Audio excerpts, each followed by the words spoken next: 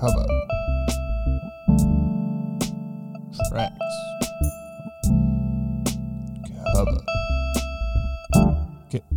Cover your tracks. Hello and welcome again to Cover Your Tracks. My name's Willie. What's your name? Will. There, you. Will. That's Will. We're a couple of Kiwis living in Berlin. We have been living in Berlin, which means we have been living in Lockdown. Well done. So that's why we haven't recorded. Very sorry. We've been what? How many would have been Christmas? On and off for a year in total. No, I mean, since we recorded. Oh, right. Yeah. Podcast or lockdown, or are they the same thing? Yeah, we did a Christmas episode, so Yeah, been a while. it has been a while. So I apologize for that. Do you also? I'm thinking about apologizing. All right. Well, while you're thinking, I will thank everyone who has been listening in the meanwhile, in the meantime, rather, and just do a little bit of whatever I normally do. I'm out of rhythm. I don't know about you. You out of rhythm? I feel like I'm rusty. I don't really know what I'm doing. What do I know? Before we started recording, I was saying, well, what do I normally say here? What do we do? What are we? Who are we? I want to know if this is season 2. Oh, what are we, like a BBC show where they do like 6 episodes and then Yeah, well, you know Americans do like 25 episodes in a season or whatever. And British ones do like 6. Yeah. We got 5 and then we got cancelled. Let's think, is this episode 6 of season 1? Or because we had a break, is this episode 1 of season 2? I don't want to do seasons personally. Just another thing to add on the name. I mean, it's not the TV, is it? It's not a TV, no. It's just voice. Let's say season 1. This is episode 6, season 1. If you're just joining us, we are a music review podcast. We listen to songs, cover songs, and we try to pick the best one. Maybe get into an argument, scrap. I'm a comedian and fuckwit. As I said, my name's Willie, and over there is Will. He's the music guy. He's got tattoos, and he looks way more music than me. But also I look like a fuckwit, so we have some common ground. Yeah, there is. It's not mutually exclusive, musician and fuckwit, but yeah. If you haven't listened to us before, or if you have listened to us before but you've forgotten because we've been away for so long, every week or every episode we make a podcast playlist of the songs we go through in the podcast. So if you search, this week we're doing I Heard It Through the Grapevine by Gladys Knight and the Pips. Sorry to spoiler that. So if you put Heard It Through the Grapevine or something like that, and then just put CYT in there, Cover Your Tracks, then you should be able to come up with this with the Spotify playlist. Will and I both burping. And then you should be able to listen along. When we, oh my God, this feels this boring. I feel like I have to do so much admin, and then also I'm out of rhythm. I'm gonna have a swig of beer. Do it. Get it up, yeah. Yeah, so you can listen along as you listen along. So yeah, the idea, there's going to be like a little bring sound, a little bell, and then that tells you the next song's coming up, and you should listen to the next song on the playlist, because we're only going to be able to play 30 seconds of it because we don't want to get done for copyright. What else we got here on the list? Email. I asked Will, when we put out the last podcast, the Christmas special, I asked Will, what do you want for Christmas? And he said, I just want someone to email the podcast email. And it was really sad because we haven't got one. And I think Will was sad. He put on a brave face, but I think he was sad that we didn't get an email. So if you'd like to reach out, cytpodcast@gmail.com. Please make Will's late Christmas if you can. Without any further ado, I think that's everything. Is that right? Yeah, I think it was pretty comprehensive, Willie. All right. How are you? I'm not bad, you know? Like, Yeah. I mean, every day is kind of exactly the same Yep. these days. I think everyone's feeling that. Yeah. I mean, the coronavirus, at least in Berlin, the cases were going down, which was cool, but then the weather got nice and the cases started going up again, just because everyone went to the park. Yep. So, And we live right by a park too. So. yeah. It would just be nice if it could all stop. Yep. But, you know, getting there. Getting there. Still being a dad? Still being a dad. Still working. Cool. It's basically, I wake up, I look after my daughter until I start work. I go to work, I finish work, I look after my daughter until she goes to bed, and then I go to bed. And Since coming back to Berlin for me, it's been very boring without this. This is like, I don't know, I just thought always this would be fine. Like we could always kind of record this. Even in like lockdown, it was like, oh, well, you know, it's this like, I don't know, for some, like, because even when we were kind of in lockdown before we left, we were still like kind of in lockdown. We were still recording. And when I got back and I wasn't even able to book the studio, I was like, fuck. this is the one time that I go further than the supermarket ever. Exactly. So yeah, it's quite nice for me. It's a nice change for sure. Anyway, I think it's enough of that. Let's get into what people came here for. Gladys Knight. Which is 30 seconds of a song they could very easily go and listen to. So here's our song for this week. It's I Heard It Through the Grapevine by Gladys Knight and the Pips.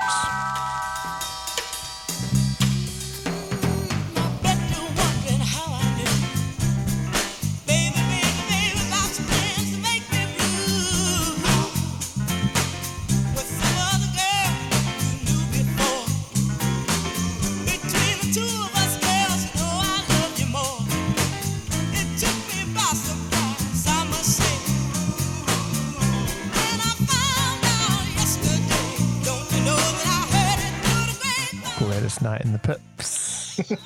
Heard It Through the Grapevine. What do you think? I like it. It's I think it's like a classic kind of Motown record, and out it's like 2:46. It's got a nice groove.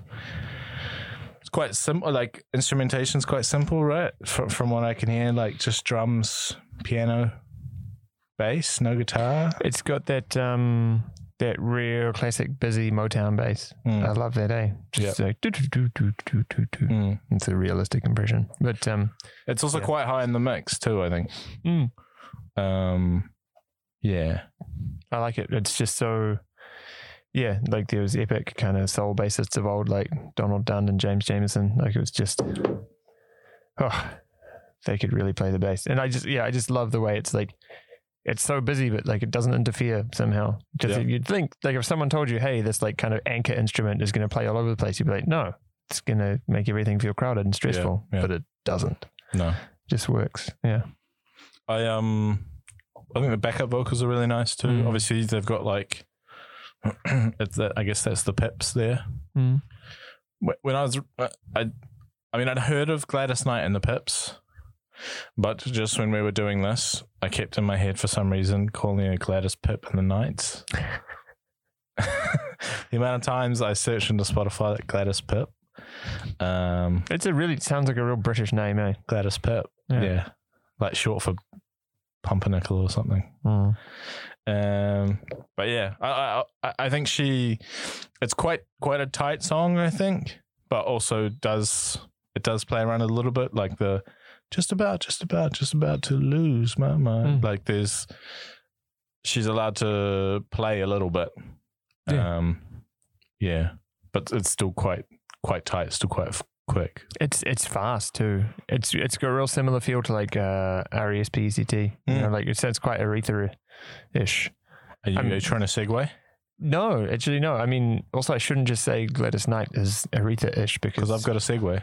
Oh, well, hey. You want one? You want me to link segue. What you just said to? Well, apparently when the song was written by someone Whitfield and 1 second. I didn't think I'd actually need this part of it, but because it was such a natural. It's written by Norman Whitfield and Barrett Strong. It's a good name. Barrett Strong. Barrett Strong, yeah. Barrett Pip. When they wrote it, I think they might have written it and then rearranged it after hearing Respect and tried to bring some of those funk elements to apparently to out-funk Aretha. So you're saying I was right on the money? You were right on the money. I don't know if you read it and then went like, oh, I'm just going to put this in and act like it was all natural, which you might have. I don't know. I haven't seen you in a while. You might have turned to the sneaky guy. But, yeah, it is. There is like a bit of a connection there. They did kind of have that in their mind. Yeah. I normally say at the top as well. This whole thing. It was released in 1967. Normally give context at the top, but I forgot to. And normally say this nice little thing. There have been countless covers, and that's why we're here today. Fuck. So here's the burning question. It's fine. Yeah, what? When was the Marvin Gaye version released? I don't know. Are you going to tell me? No, because I've forgotten. Oh, it's in my notes, which are behind the Ableton tab that's recording this podcast. You can't alt tab Ableton? Oh, I can. I just thought that maybe you'd already know. I don't know because the Marvin Gaye version isn't one I'm talking about. That's one you're talking about. That's knowledge you're sharing. 68. So well, I mean, I guess a lot of people have come to the podcast thinking, oh, it's Marvin Gaye was the original. But like in the early days of Gladys Pips, early day in her career, she was on the Motown roster, but she was kind of forgotten about. People like they just didn't really. She wasn't a priority. So she was signed to the label in '66, and they had their hands full with like the Supremes, the Temptations, Smokey Robinson, etc. So when it came time to record, they gave her this song, I Heard It Through the Grapevine, and that was rejected by Smokey Robinson and Marvin Gaye. And she took it on, and they added these funk elements and stuff, and they also kind of rewrote the lyrics a little bit, because originally it was written for a man. So instead of it saying, I know a man ain't supposed to cry, but these tears I can't hold inside, we changed to take a good look at these tears in my eyes, baby, these tears I can't hold inside. So everything's kind of made for her, and I think she did really well. It got to number 2 on like the main Billboard charts, big thing. Yeah. And I think it went to number 1 on like R&B and those like more specific charts. And then because of that, Marvin Gaye went, oh yeah, that is an all right song actually. Let me have some of that. Yeah, I'll have a go at that.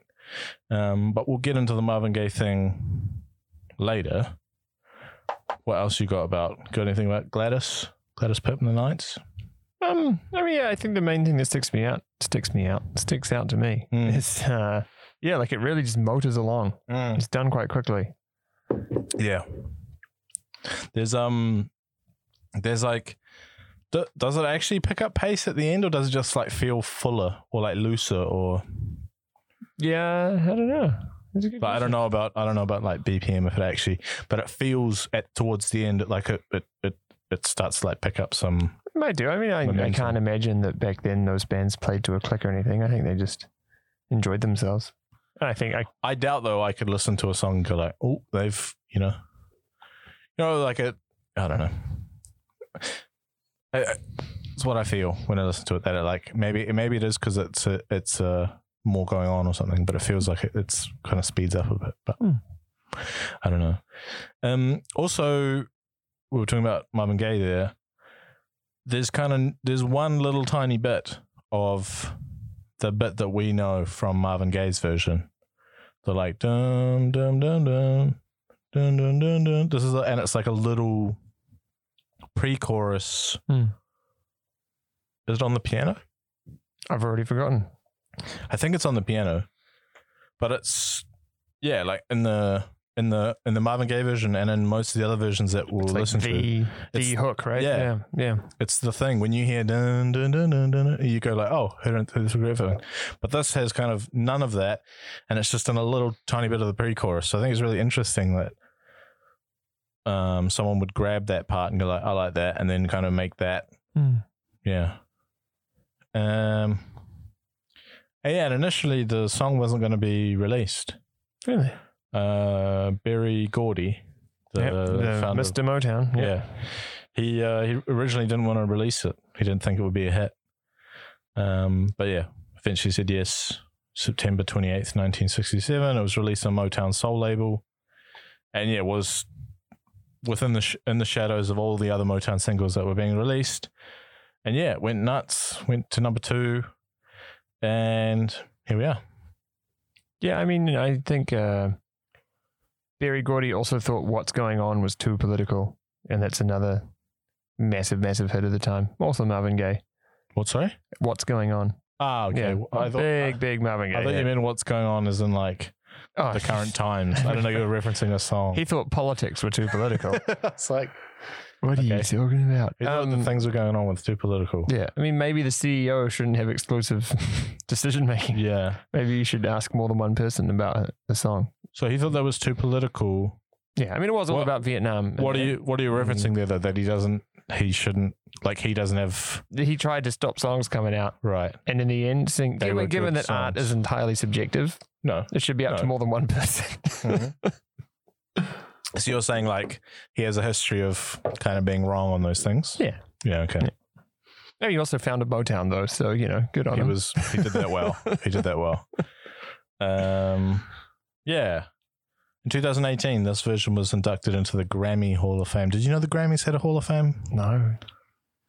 Yeah. But this is, I also don't really agree with awards, though, because, again, art is entirely subjective. So why We've been through this, it isn't. Why should 10 people thinking a song is good mean an award that should mean, it just means 10 what people. What are we doing with this podcast, Will? Yeah, exactly. Who cares what we think? No, people are listening. Why are we here? People are listening to go, I want to know what Willie and Will think of these covers. Yeah, I think they're quite good. The fact... Done. I don't know if you've disparaged a cover on this show so far. Maybe the chair aerobics, but I mean, I think I was pretty pro chair aerobics. Yeah, on the first one. And in the end, I think anything you can do to get seniors a better life is positive for the world. Yeah. So I feel like every song you're into, so maybe people shouldn't be coming to us because it's like, it's pretty good. I guess that one's better, but it's all good. And then the group was inducted into the Rock and Roll Hall of Fame, different to the Grammy Hall of Fame, in 1996. What do you think of groups then, as opposed to like versions of songs being put in, awards? I think lifetime achievement is important to celebrate. Okay. Yeah. I look forward to being put in the podcast Hall of Fame. Me too. Up there with Joe Rogan. Yeah. Jamie, bring that up. Bring up the next song, Jamie. No, Will, do you want to bring us the next song there? Oh, I guess now that we've already talked about him, we should probably play him, right? Yeah. This is Marvin Gaye with Heard It Through the Grapevine.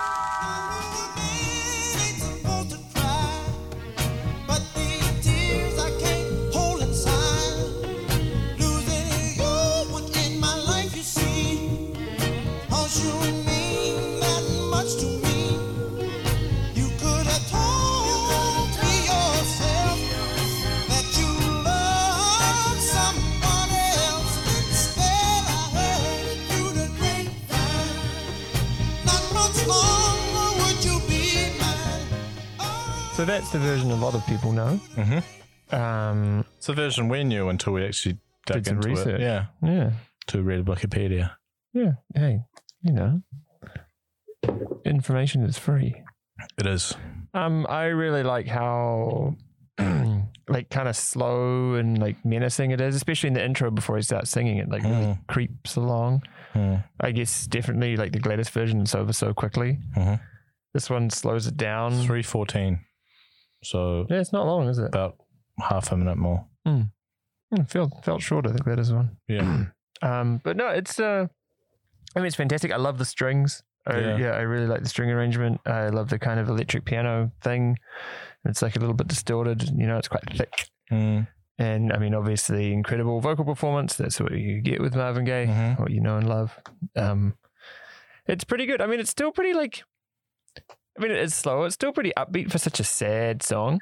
Yeah. Like it's quite big and epic, and you're like for the subject matter, which is like, I just found out through someone else that you've been like, and you're in love with someone else or sleeping with someone else, it really sucks. And it's still a pretty big, like epic song for that. And I don't know if like the mood and like the production are really like matched, but it was the same with the Gladys Night version, right? Like it's a big upbeat soul song, but it was quite like really like sad, depressing lyrics.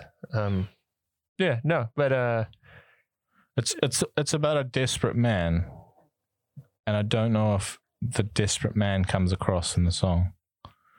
no, yeah.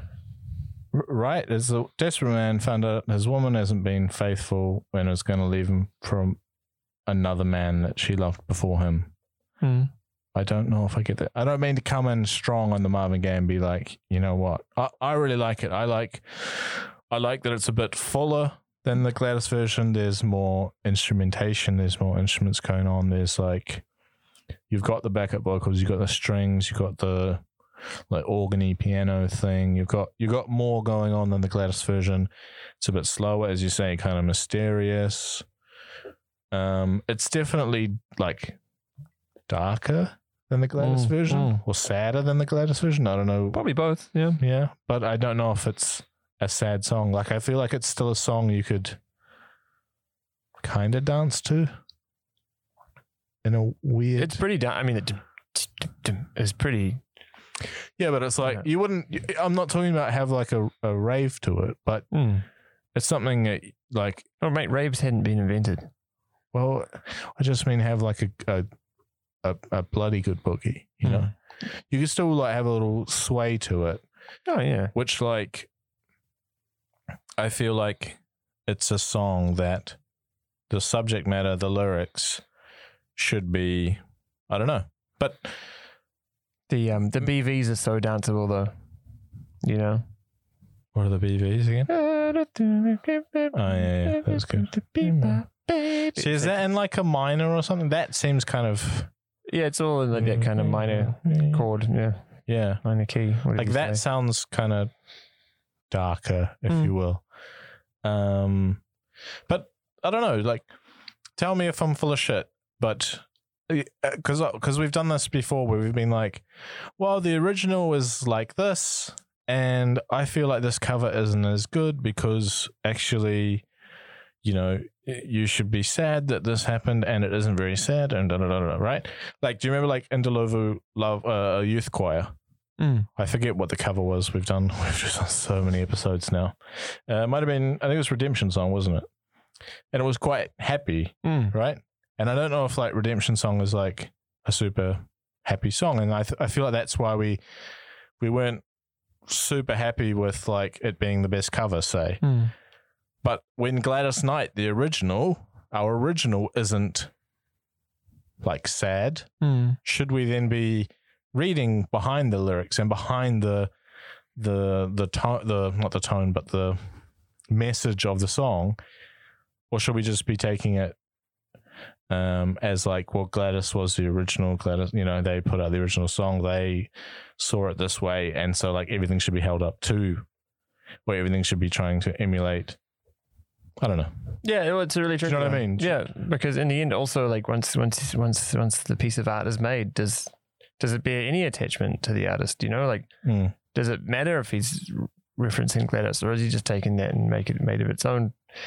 You know, covers and, you know, separating the art from the artist, you know, it's tricky. And I feel like, I mean, we'll get into it later, but everyone else, I think, that we've got lined up after this covers the Marvin Gaye version. No one really has the same vibe as the Gladys version. Maybe one of them in there, but maybe just more for like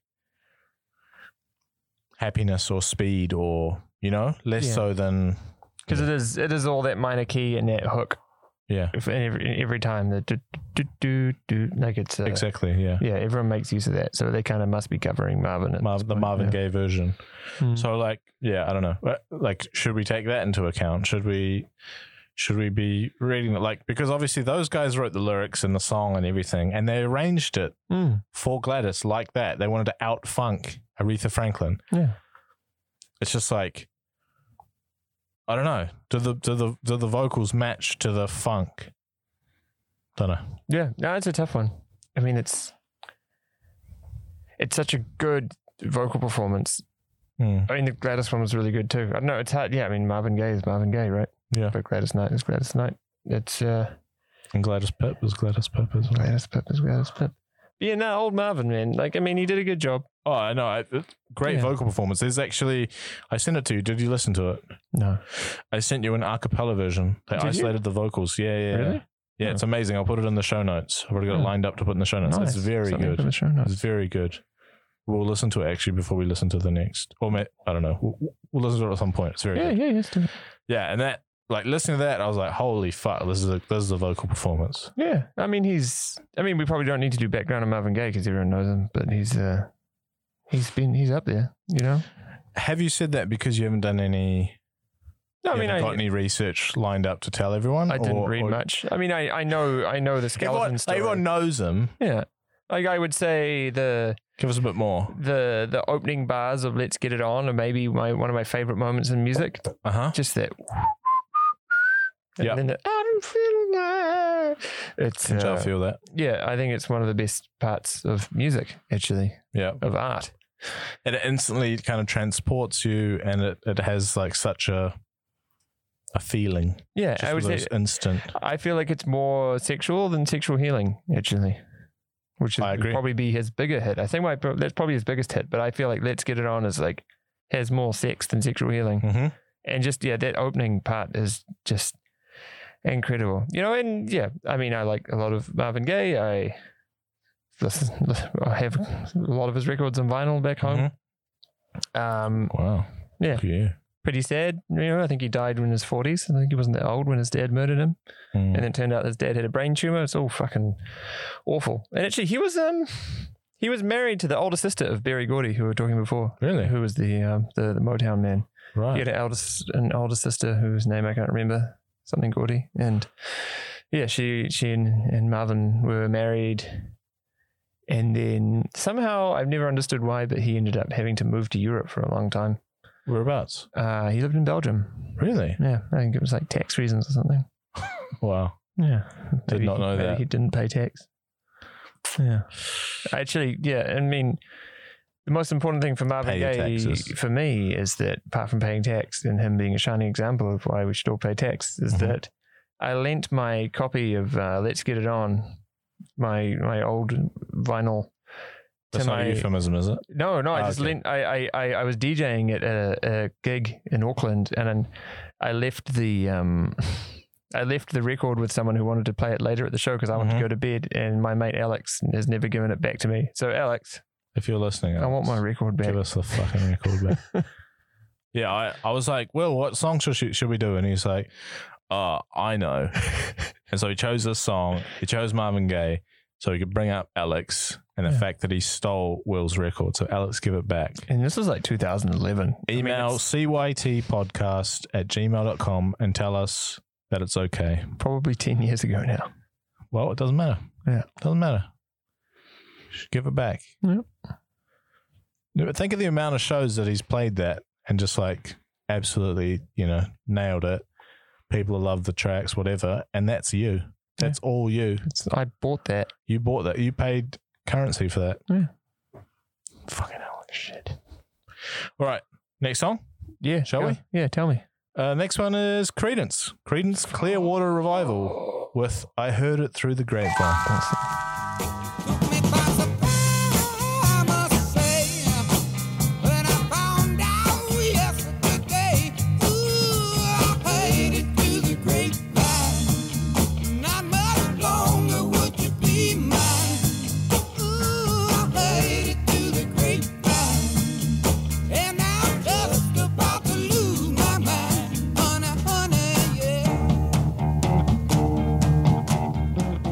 I Heard It Through the Grapevine by Creedence Clearwater Revival from the 1970 album Cosmo's Factory. Will, did you like that? It's quite long. Yeah, but that's it's also amazing. I honestly think Creedence are one of the best bands ever. I'm with you. Yeah. I just don't know. Maybe that one's a bit long. But in general, I mean, I could speak for hours about how good I think Creedence are. There's nothing like them before or since, like truly original, so simple. I think that's one of the things I like the most, which is also why maybe the later 8 minutes or whatever of that record, that song, or like, I don't normally listen to CCR to hear guitar wank. You know, if I want to hear guitar wank, I'll listen to Eric Clapton. But like, the actual part where he's covering the song is amazing. We'll get into that later. Actually, a bit of an overlap. Was it time for Clapton watch? Clapton, Creedence Clapton, Clapton Clearwater Revival, Creedence Clapton Revival. Well, let's talk about the song a bit more. So we've got the motif that we like, that we grabbed from Gladys, just that little pre-chorus bit. Dun, dun, dun, dun. Yep. It's kind of droney, really nice. The drum sounds, I think, are like incredible. Like the cymbals, so driving. I don't know how they've recorded the cymbals, but they sound amazing. The snare is also doubled up with something else. I can't work it out. Listen to the It's like, I feel like it's a snare, a clap, and then like maybe someone hitting a cardboard box or something. It's got a real weird sound, but it's nice. And just like you were saying about burp coming on. What were you saying about Marvin Gaye and Let's Get It On? Like those first bits that it's obviously not the same level, but when you hear John Fogerty go, ooh, oh my God, his voice is just, you're like, oh shit, we're in for one here. Yeah, his voice is like, he's got the southern accent. It's very soulful, like the pitch get really high, but also so gnarly as well. It's not perfect. You know, it's like a belt sander. No. Yeah. Exactly. Yeah, it's not perfect at all. There's backup vocals in the chorus. Yeah, it's very long. It's 11 minutes. Jesus, 11 minutes. 4 seconds. But I still feel like it has a somewhat positive sound to it. Yeah, it's pretty upbeat. The vocals are emotional, but the song I feel still was relatively positive. Yeah. Yeah, and they just get like a quarter of the way through the song. And then just have like a kind of a tight jam. Yeah. Or a loose interlude. I don't know, whatever you want to call it. But it's like, yeah, then they chuck in like the odd chorus. And I don't know. Were they like a big jammy band like that? I don't know. I mean, I'm so used to their songs being quite short. You know, you think about like Down on the Quarter and stuff. Like, it's not a very long song. And it's like, do the song, get out. You know, that's why I was like, yeah, I'm surprised to hear such a long guitar solo. Yeah, I feel like they were that kind of band that just kind of, they didn't really like fuck around much. But I'm not mad at that at the little jam. I very much like it. Yeah. Also ran a bit of piano towards the end. I don't know if you noticed that. I don't know if there's piano throughout. I didn't really hear it. So a fair bit going, like it's a much fuller sound than the other ones. Yeah, mainly because there's just so much guitar as well, you know, like it's super like pumping guitar. It really fills things up. Yeah. I mean, it's just, it's hard to get past John Fogerty's voice. Yeah. It's just so good. He's got that kind of Bruce Springsteen quality where you're like, that voice shouldn't be able to go that high. Yeah.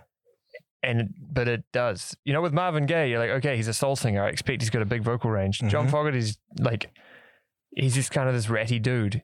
And you'd think, okay, he's got a powerful voice, but surely he can't sing that high. But he can sing the same notes that Marvin Gaye sings. And it just sounds more like scratchy, but like, in an awesome way. Like it's great. Yeah. Also, they like really dealt with like love and, you know, majority of it was about bayous and catfish and gators. And the Vietnam War. And the Vietnam War. That's what I was going to say, in the Vietnam War. Like a lot of it was political, socially conscious. When I think of, if I were to make a war, you know, like I think it's on Forrest Gump, like a couple of songs or maybe a song. Fortunate Son is, for me, it is the song of the Vietnam War. Yeah.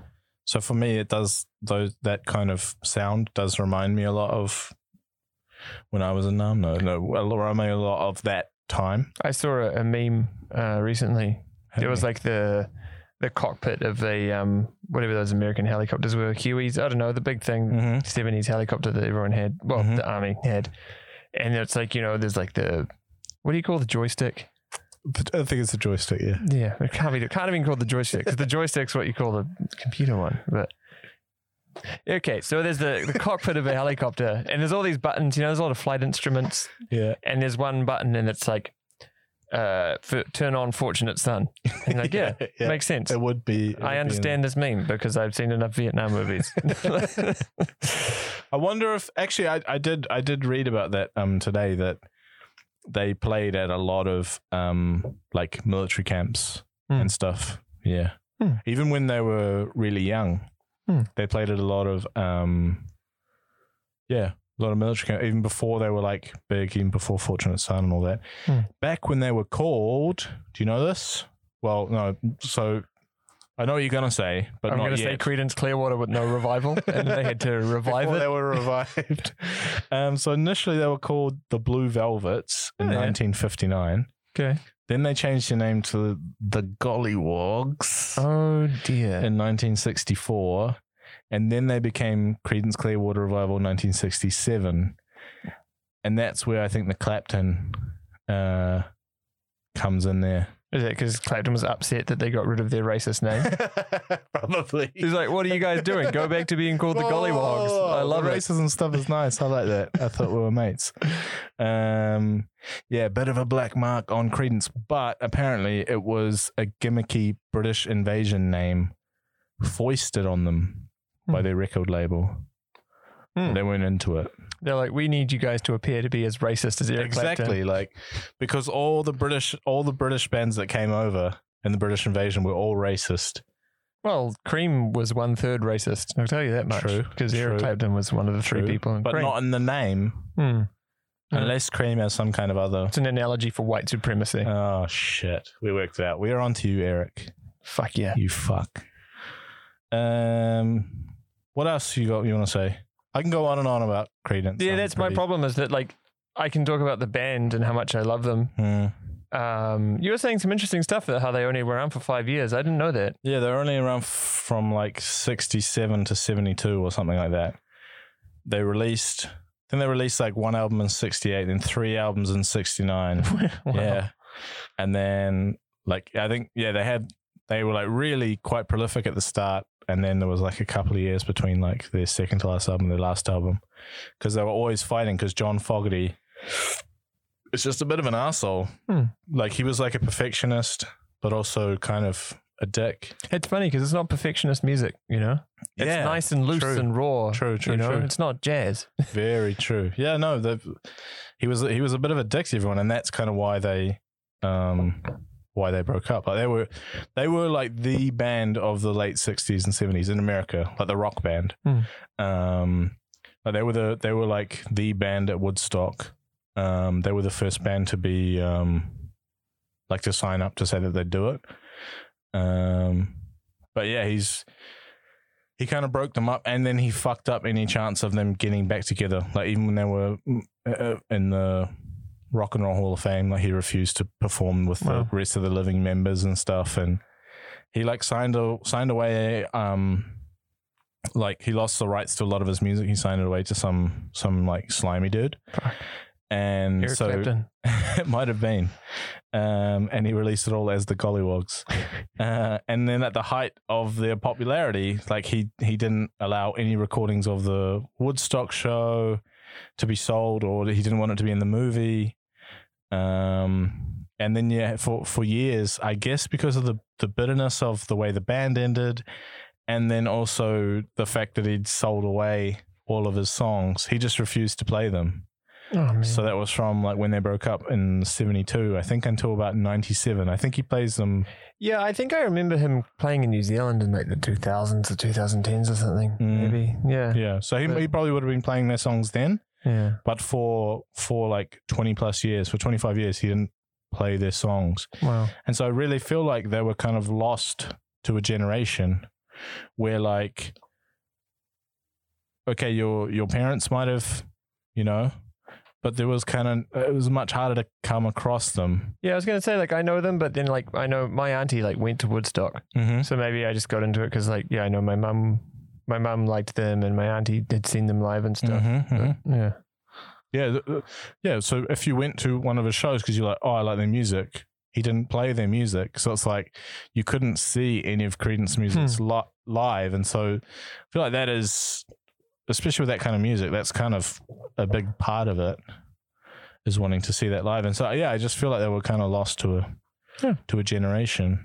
And I do feel like they were, because they were only around for 5 years, but they were quite prolific. I think they put out 6 albums. So good, too, honestly.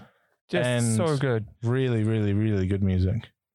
Probably not for everyone. Like, people are probably listening to us going on and on about Creedence and being like, ugh. Well, those people are wrong. So, yeah, music's back to being objective, guys, and you guys are fucked. And you know what? They sound like they're from, the South, and they sing about bayous and catfish. And where are they from? Where do you think? Well, I mean, to me, he's got that weird East Coast accent, though. Like, hide it through the grapevine. It's like super Joyzy. Yeah. Where are they from, Willie? They're from California. Fuck, man. They're from like San Fran. Fucking posing. They're probably from like Haight and Ashbury. They're fucking hipster kids. No, they're really not. They were actually like quite working class, I think. Because it's 2 brothers and some mates. Like, yeah, they're just old, like young high school, like teenage friends. But yeah, John broke it all up because he's a bit of a dick. Maybe he was like really unhappy. Who knows? Yeah. Who in Pink Floyd was like was it Roger Waters who was like? He was like, Roger Waters was way more into like the art than like the music, and the rest of them I think were more like getting stoned and playing music. Right. Yeah. Okay. Because like, why did they break up? I think it was basically like Roger Waters like wanted to be more like political, and the other guys were kind of just like happy being multimillionaires and rich, and they kept playing without Roger Waters and made some really bad music. Yeah. And I don't know what Roger Waters did, but he definitely had some solo stuff. Yeah, he did. Like, I saw him live and he was mostly just playing Pink Floyd songs. Yeah. And it was fine. Like, he's a cool dude.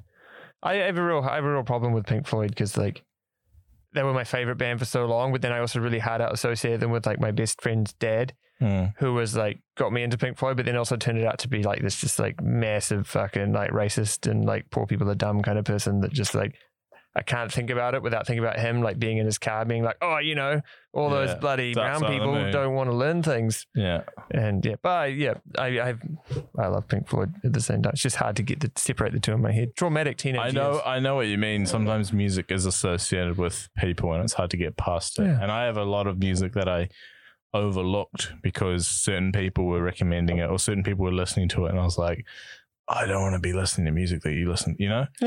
You should just put that stuff behind you guys. There's a lot of good stuff out there. There's a lot of good art, a lot of objectively good art that you're missing out on.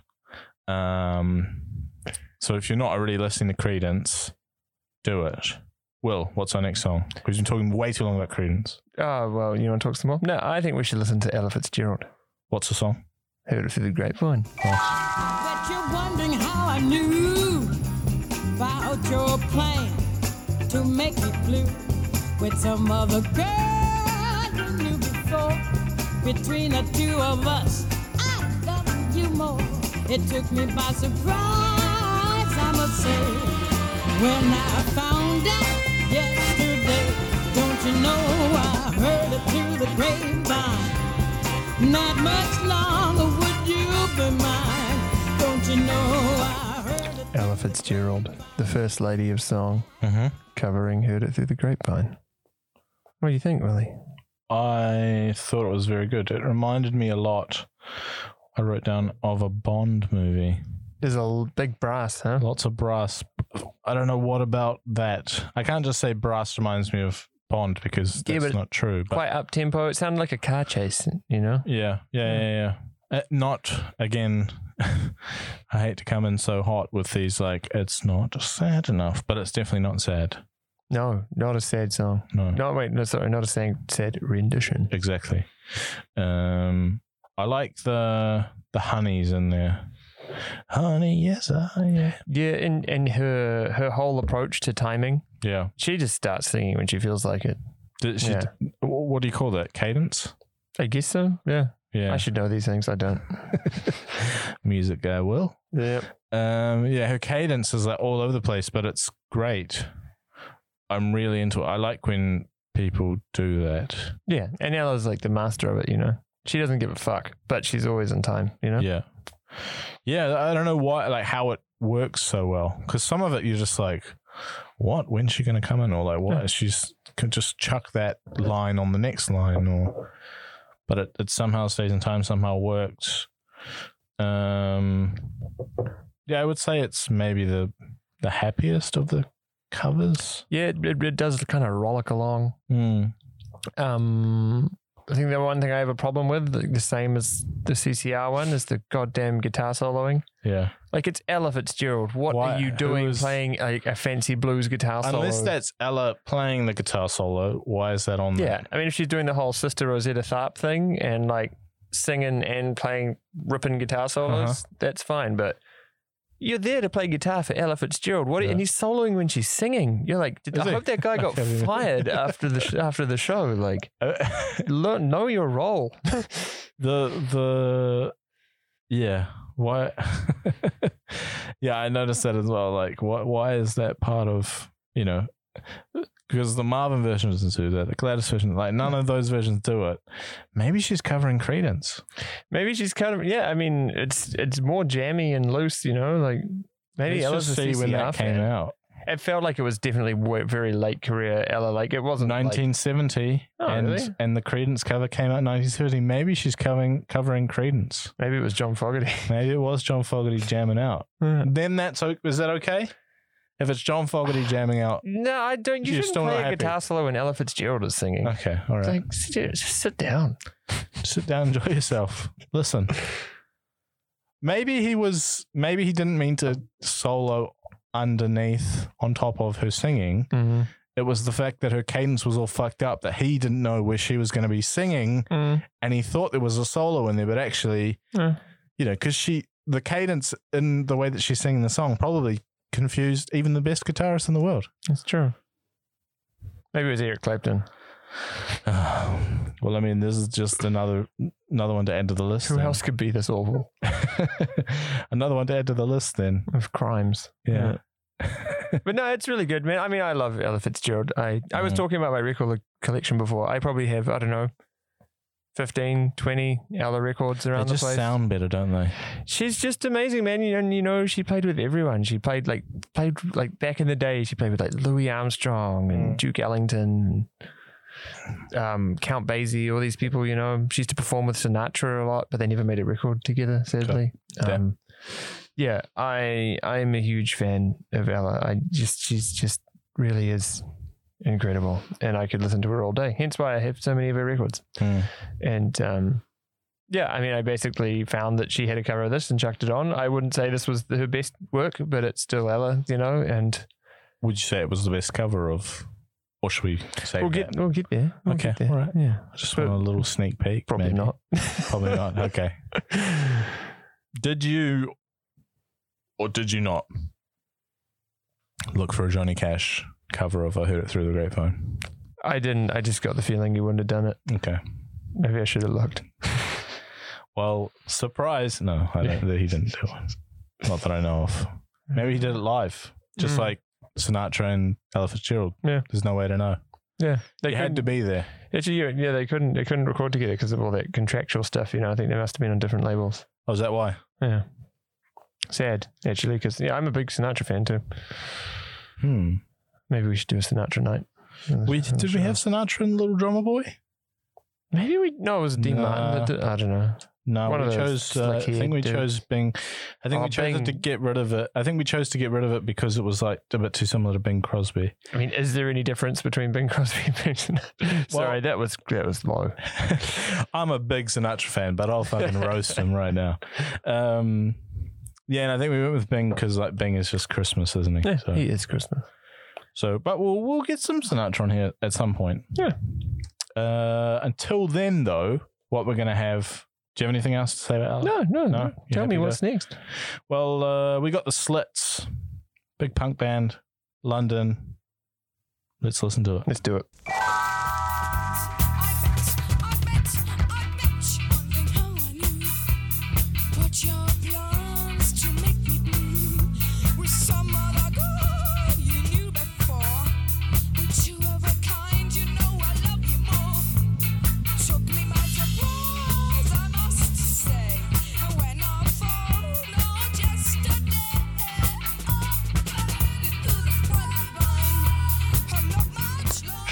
I'm doing this off my phone now because my laptop crashed.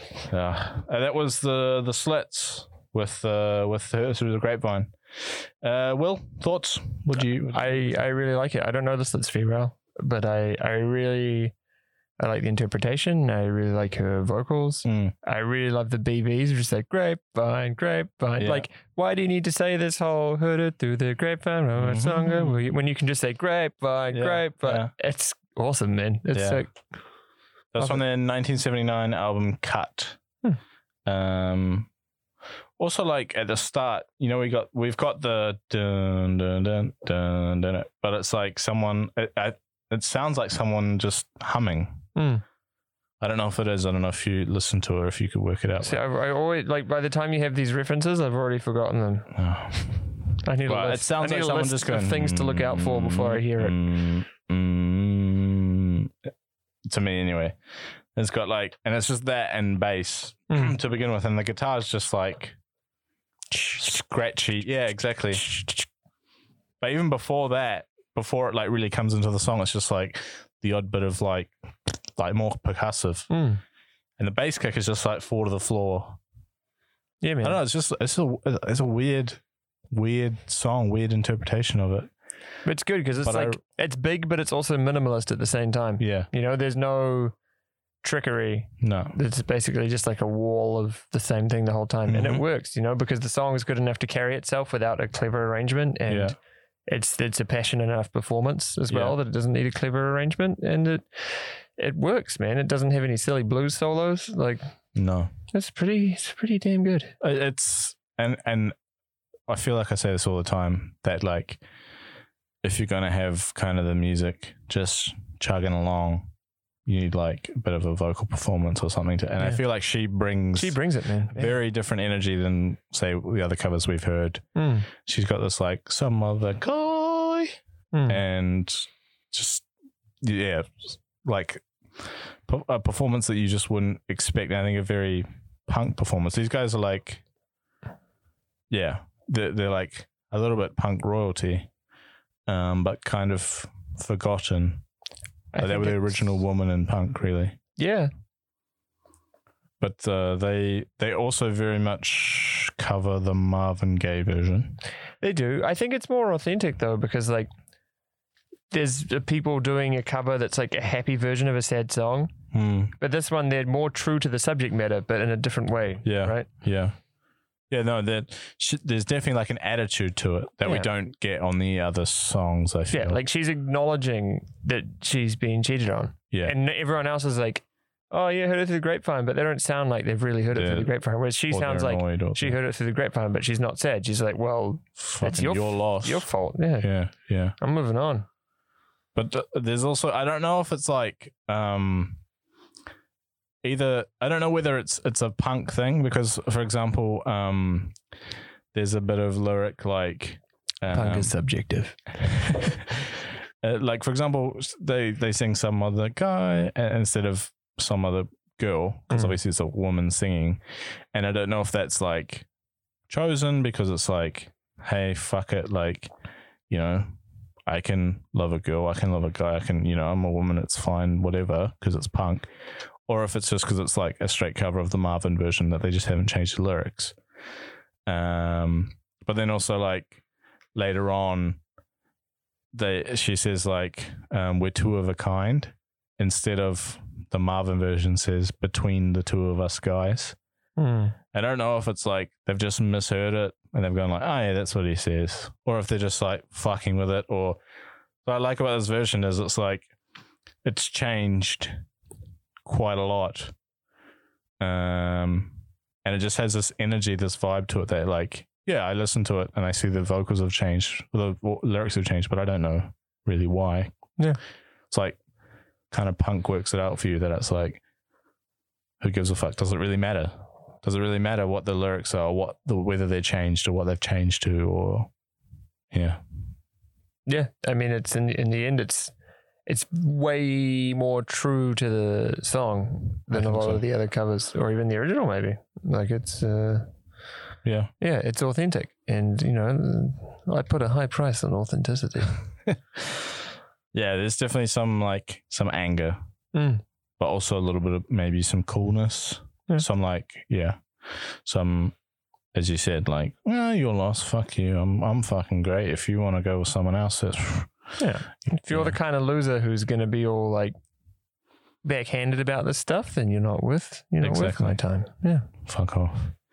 Do you want to hear their origin story, the Slits? Please, I don't know much about them, so it's actually really fucking cool. At least I'll learn something from this podcast. So, they're like punk legends from the UK. They were like the original woman in punk and one of the first to kind of draw inspiration from Jamaican sounds. Ari Up, her original name is Ariane Forster. She's actually German, but they moved over to the UK. She's 14 at a Patti Smith show.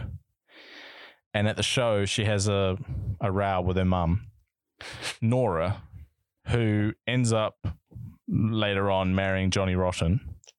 So she's like Mrs. Johnny Rotten, right? So that's her mum.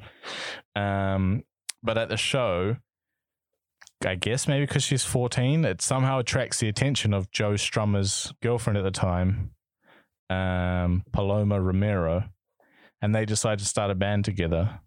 So it's like at a Patti Smith show, having a fight with her mum, who goes on to be Mrs. Rotten. Joe Strummer's girlfriend goes like, "Oh, you're pretty cool for a 14-year-old. Let's make a band together." Weird flex, but yeah. I mean, I don't know if it's like, "Oh, you're 14, that's cool," but I mean, I don't know. How else do you attract the attention of Joe Strummer's girlfriend? Be Joe Strummer. Yeah, I mean, obviously he's nailed that. Yeah. But yeah, they made a band together, and what's really cool about them is like obviously there were lots of like punk, I feel, is quite masculine, quite aggressive, quite, and there are a lot of punk rock, or like, I mean, punk, not punk rock, but punk, rock, punk/rock kind of men that the men in the punk scene could emulate.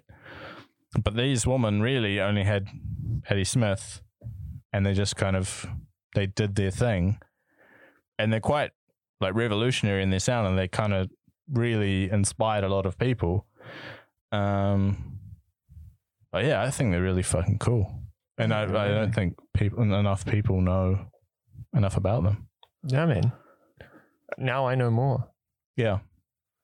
Like there's a quote also. I was reading an article about them. I'm just going to read the quote verbatim. It says, "We were like the massive rebels on the tour." So imagine that they were with like the Clash and all those guys. They were the rebels. We were the massive rebels on the tour. The way we looked was much more unusual or far out than the guys, because by now people were used to rock and roll looking guys.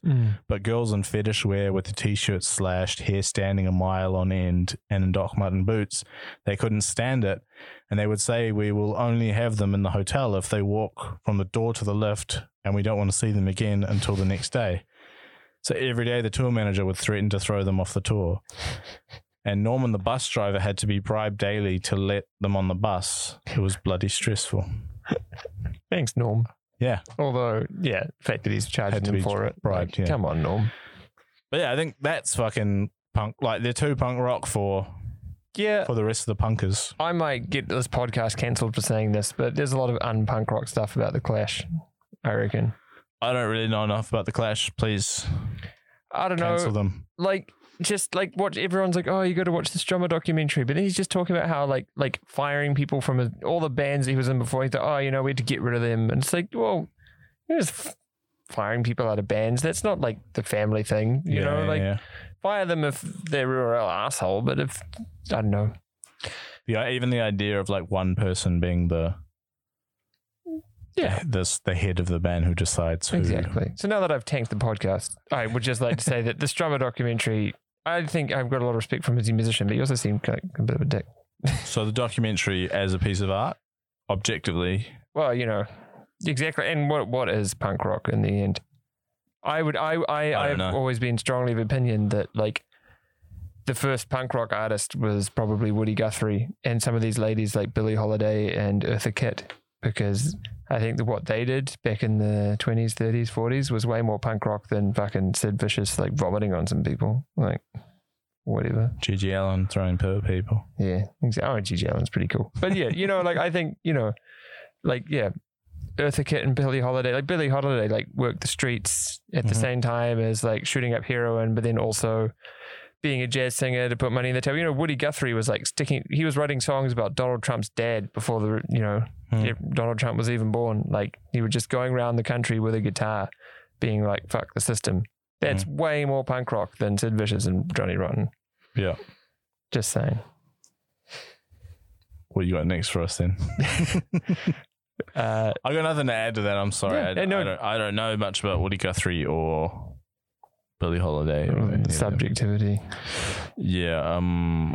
I speak more in absolutes. No one's listening to the podcast anymore anyway because I haven't sold a Joe Strummer.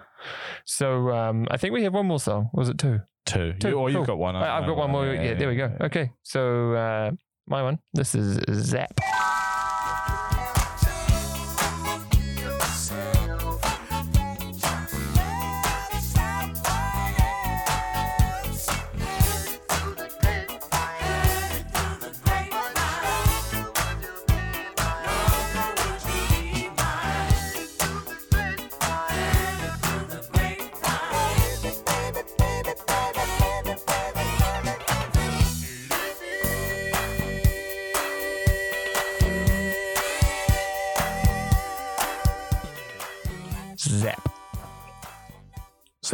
Zap, also known briefly as Zapp and Roger, formerly known as Zapp and the Rogers and the Pips. Roger and the Human Body.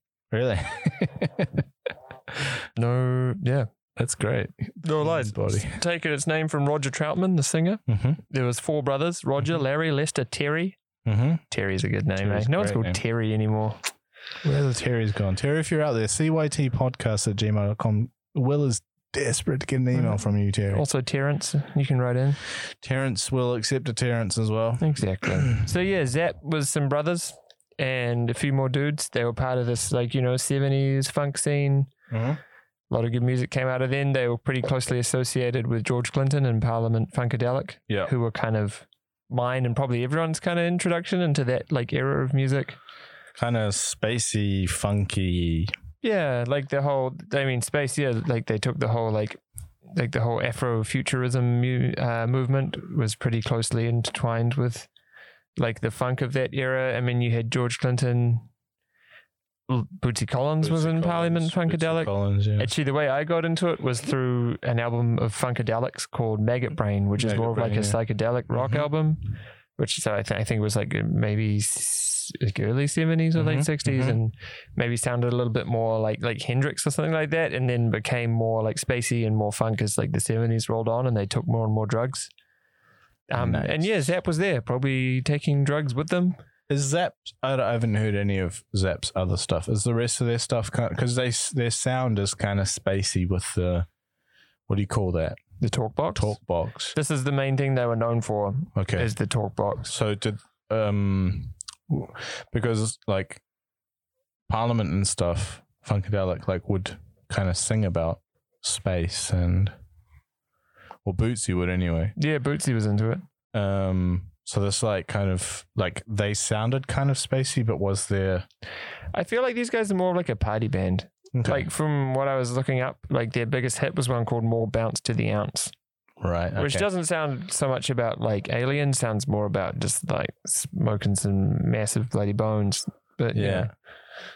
Well, they certainly, I was going to say, this is like the happiest cover I think we have here. Even though I think I might have said that the Ella Fitzgerald one was the happiest. That's very like, there is no sense of sadness, but also like the vocals are just like, okay, it's Talkbox, it's definitely a part of the song, but I feel like the vocals or the lyrics or like doesn't matter. Like, yeah, it's more of a vibe song than like a, you know, it's not easy to convey emotions when you're singing into a Talkbox. Yeah, like there's not a big range of like the colors of human emotion. What does crying sound like if you cry into a Talkbox?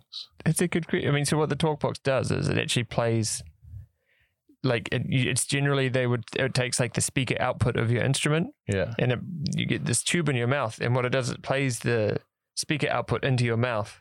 So then when you're talking, the shape of your mouth is changing the sound of the output of the instrument. So that's like when you have something like playing a song on your phone and you put like the speaker near your mouth and then you like open your mouth and close like you. Wow, wow, wow. Yeah, like that. Yeah, exactly. So it's playing the music directly into your mouth. And then so if you happen to be talking, you're talking the music. This was actually invented. This was invented back then. My dude. Yeah. Wow. Okay. Smoke another one. Like it's fucking DJ Spell. Exactly. Really great Kiwi DJ, makes music on Twitch, like live streams. It's like a beat maker. I only know one DJ in New Zealand, and that's DJ Severe. DJ Severe, Major Flavors. I once took a photo of him at Countdown and tweeted it and asked him if he was cooking up Major Flavors.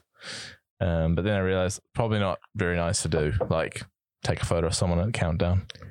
Countdown's a supermarket, by the way, back home. Does it still count? Yeah, it is. Countdown's still around. Yeah, DJ Spell like makes beats, and he's fucking great. I'll send you some clips. Yeah, please. I'll put some in the show notes. Actually, he's great. He's really, really, really good. But he does a lot of Talkbox stuff, and I feel like no one's doing that. Does he also play keys? Yeah. Good, interesting. I just sent my friend's band just put out a new record, and I saw they had a keys player who was playing a lot of Talkbox. I was like, that's unusual in this day and age. Yeah, he's very good on the keys. Kind of tall, white dude? No. Okay. Like a kind of short, skinny Māori dude. Okay. But like, yeah. Never mind. Maybe there's two Talkbox players in New Zealand. From like the Bay of Plenty. Okay. Like, I think this guy was in Auckland, not the Bop. Yeah, no, but he lives in Oz now. Right. But yeah, he plays a lot of Talkbox, and I kind of went like, because he does it really good, and it kind of fits. Because I think of Talkbox as maybe a little bit dated. Yeah, I mean, I think of Peter Frampton. Maybe. Oh yeah, did he? Peter Frampton, the whole Frampton Comes Alive album has got all this like really just. I mean, I love that record, but it's like some pretty silly like guitar soloing Talkbox stuff. Right. Yeah. That's been a while. That was in my dad's collection, and I think we might have listened to it at some point, but I really don't remember it. I need to go listen to that because that's like up there, right? It's a classic record. Classic live album, right? Do You Feel Like We Do? Stuff like that. I mean, it's, yeah. Peter Frampton is very like sweet and innocent, you know. There's not a lot of like bite to his music, but it's fun. But yeah, when I think of Talkbox, I don't think of Peter Frampton mainly because I don't really know him, but I think of, I'm going to segue you in here,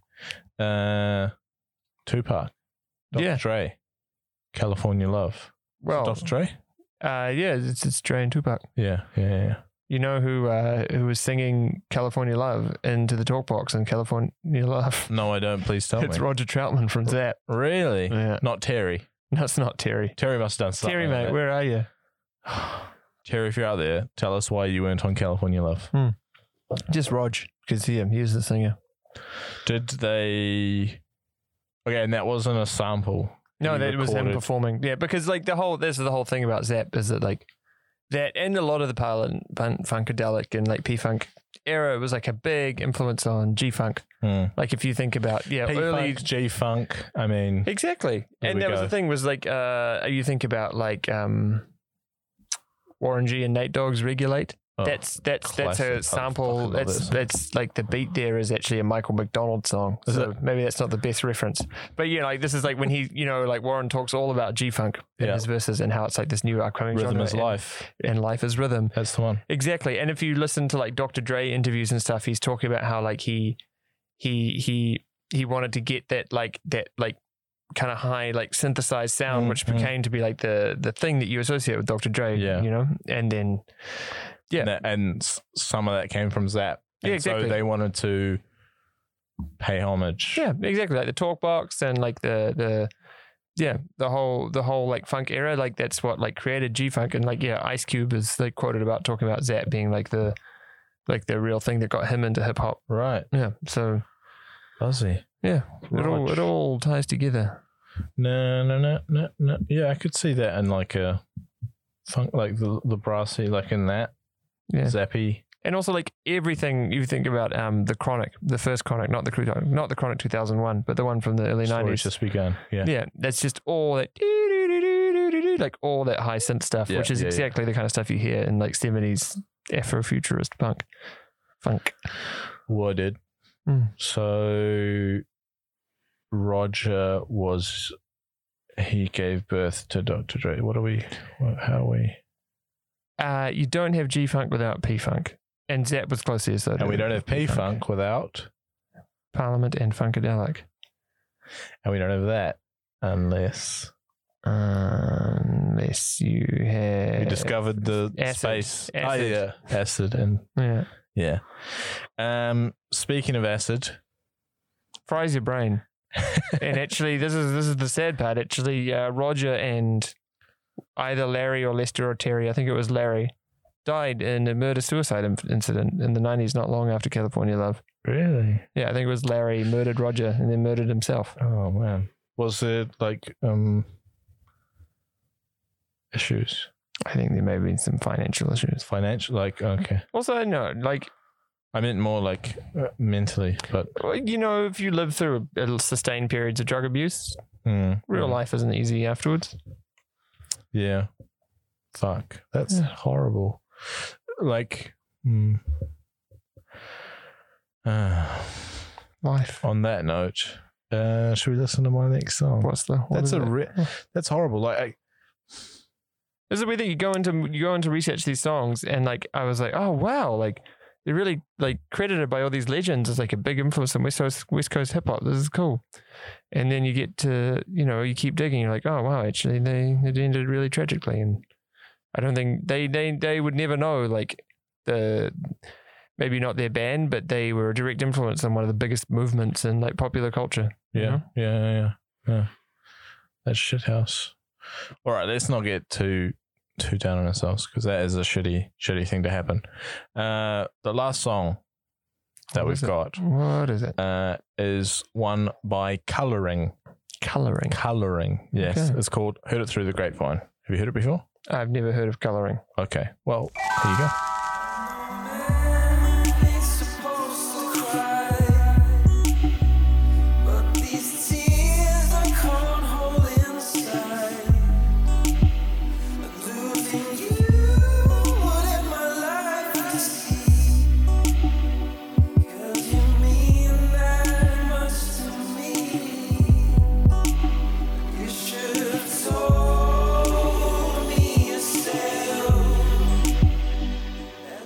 Colouring with Heard It Through the Grapevine. And finally, we have someone who's sad. I reckon he might be sad, eh? It's a sad version. Actually, the one thing I would say that's not sad is that those like trap hi-hats. That's not sad? I feel like that's on sad songs. I mean, yeah, Frank Ocean probably uses them. Yeah, exactly. Maybe I'm just too old. I think you are old. Yeah. I think you are maybe too old. I'm getting quite old this year. Too old for an 808 hi-hat. Huh? The 808's older than me. I should stop complaining. Go on. But yeah, apart from that, yeah, interesting cover. Like he definitely the first cover we've had that did anything like wildly different. Like even the Slits one, although like the I mean, energy... Zapp was pretty fucking nuts. I don't know what you're talking about. Yeah, actually, that was quite nuts too. But it was still like, it was almost like the same tempo as like the Marvin version. This one was even slower. This one was a lot slower. The Slits one was like way different attitude, but still pretty similar in some ways. Like still kind of driving guitar song. Yeah. This guy's just like thrown in all the reverb and the lots of reverb delay and like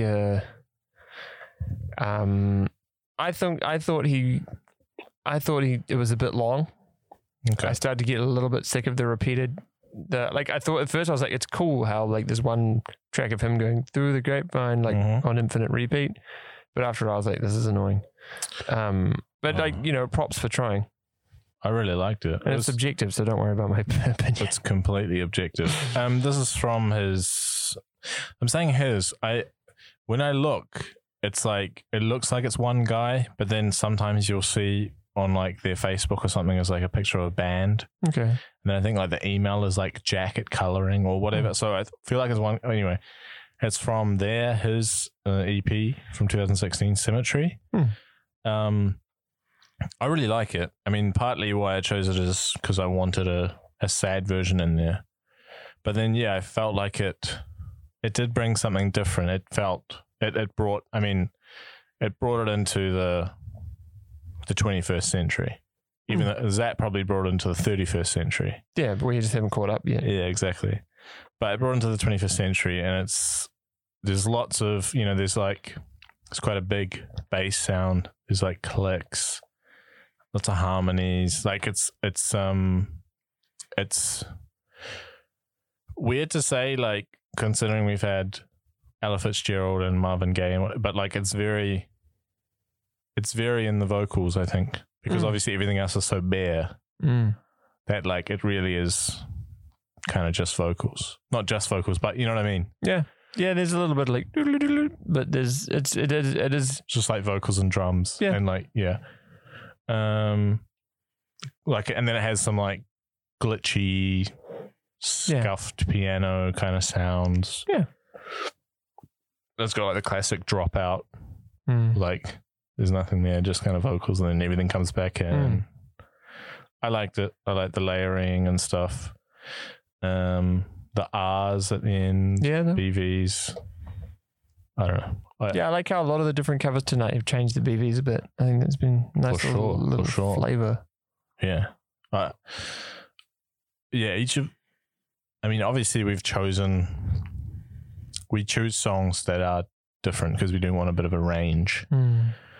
But like, you can still choose a song that sounds different but kind of does the same things, you could pick a song that just does like a straight reggae cover of one of the versions and actually doesn't do anything different except they've got the click guitar, the barbecue guitar, all that shit, and actually it's just the same song but like put through a reggae filter. Whereas each of these songs have kind of done something different with lots of different elements, but the BVs especially. I don't think any of them really do the same BVs. And that's backup vocals for people that I don't really know, but I know, and I'm teaching you, and you're welcome. Thank you. Thank you. That was colouring. I was gonna actually send this to him and be like, hey, we had like. Probably wouldn't care. What? No. Maybe Jack would care. Cheers, Jack. I think Jack would care. I was going to send it to him and be like, hey, we had it on, we had one of your songs. It's like the 6 best, like. But now I've already said that I don't like how he repeats the repeating vocal too much. I think I'll still send it to him because I don't really give a fuck what people think of you. Maybe then he'll email the podcast and tell us to fuck off. Maybe. And we'll finally have an email. Jack, if you are listening, I'm going to send it to you so you could just write back to me that you fucking hate us. But if you really want to get it to Will that you hate him, email cytpodcast@gmail.com. Will, should we try to crown the best song? Right now I'm struggling between CCR and Marvin himself. Yep. I definitely like Marvin's version. So the original was out.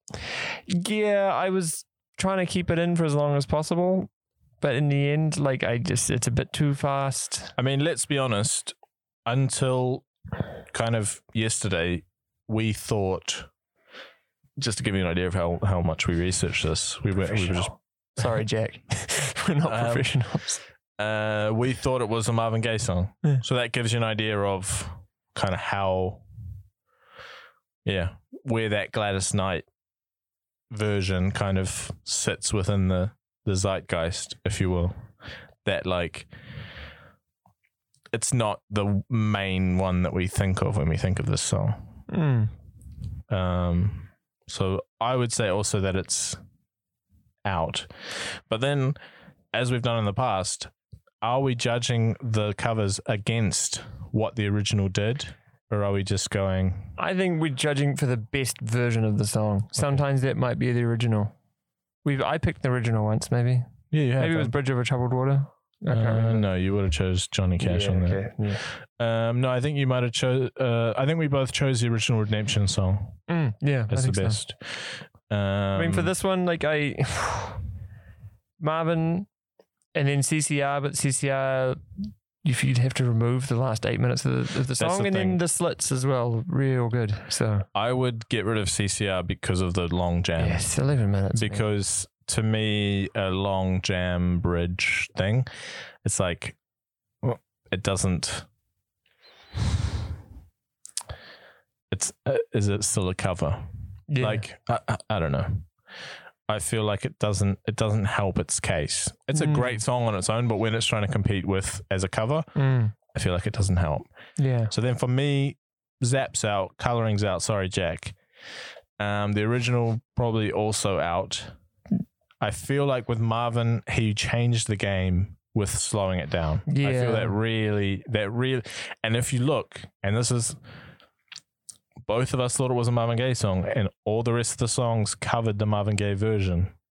So I really feel like he changed the game. So for me, it's between Marvin or the Slits. And I just feel like I'm doing something, I'm being really, really naughty if I were to say it wasn't Marvin. Yeah, I mean, you feel like it's wrong to pick against the establishment. Is that a wussy move though? I don't know though. I mean, trying to be objective about it. Yeah. They're both really good. It's hard to. I mean, oh man, the Marvin one though, like it's. Just, I'll like, play you nailed the tempo. I'll play you the acapella version later, and then I think you might even change your mind. Is it a cop out though? Actually, no, I don't know. I reckon, pause the podcast right now. We'll be back. I'll just leave it running. We can. Okay, but I mean, so people know why we cut out. I'm going to play the Marvin Gaye acapella version for you. After that. Yeah. That's not going to be in the playlist, but it will be in the show notes if you want to listen as well. I feel like that could just be a song on its own. And I feel like it hits so much harder as well. It does. In what you want, in that it's a desperate man who's been cheated on. It sounds way more emotional. Way more without emotional. The things, yeah. Obviously, it doesn't hit in that you don't get to tap along your foot and you don't get to maybe have a little boogie or whatever, you know. But for, like, if you just take the vocal performance, it's incredible, and it does get across the desperation of a man who's been cheated on. Yeah. Which you don't get from the Slits because they're women. No, that's not why. No, obviously it's the desperation of anyone who's been cheated on, but I feel like the Marvin version gets it across a lot more. But then it's a different attitude. It's a different attitude. Because the Slits aren't worried about it. They're like, well, that person sucks. And that's really cool that they read that. You know, they read, say, the lyrics or what the story's actually about, and went like, instead of going, oh, you left me, cheated on me, they're like, fuck you. Yeah. And that's really fucking punk, and that's really fucking cool.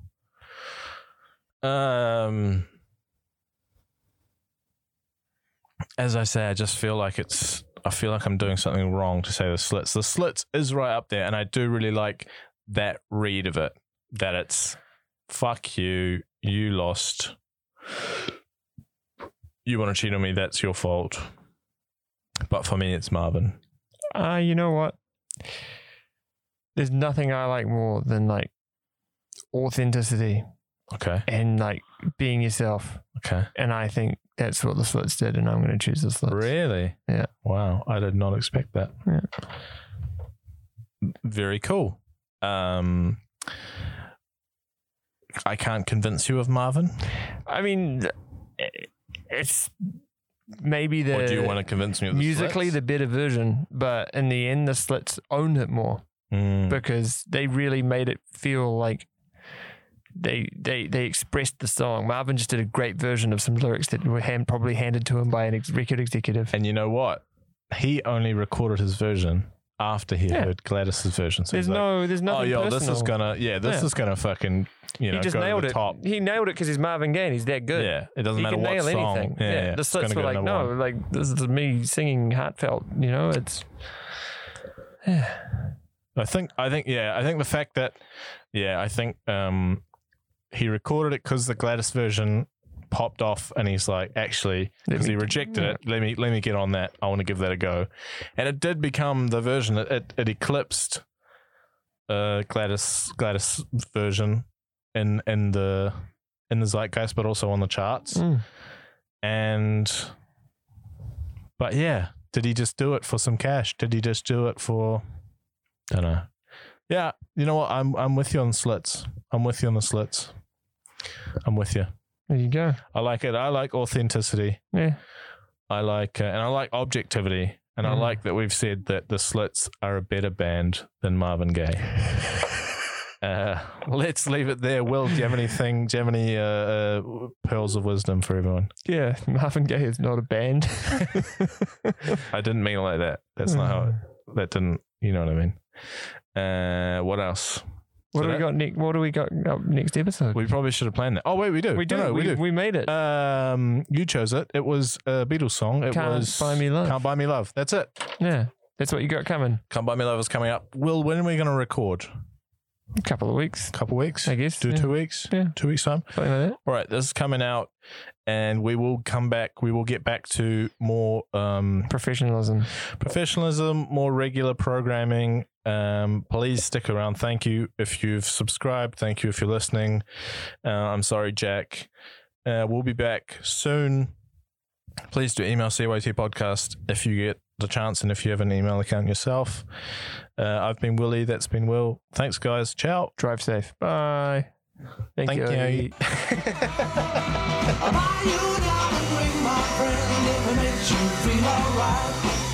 I'll get you anything, my friend, if it makes you feel alright. I don't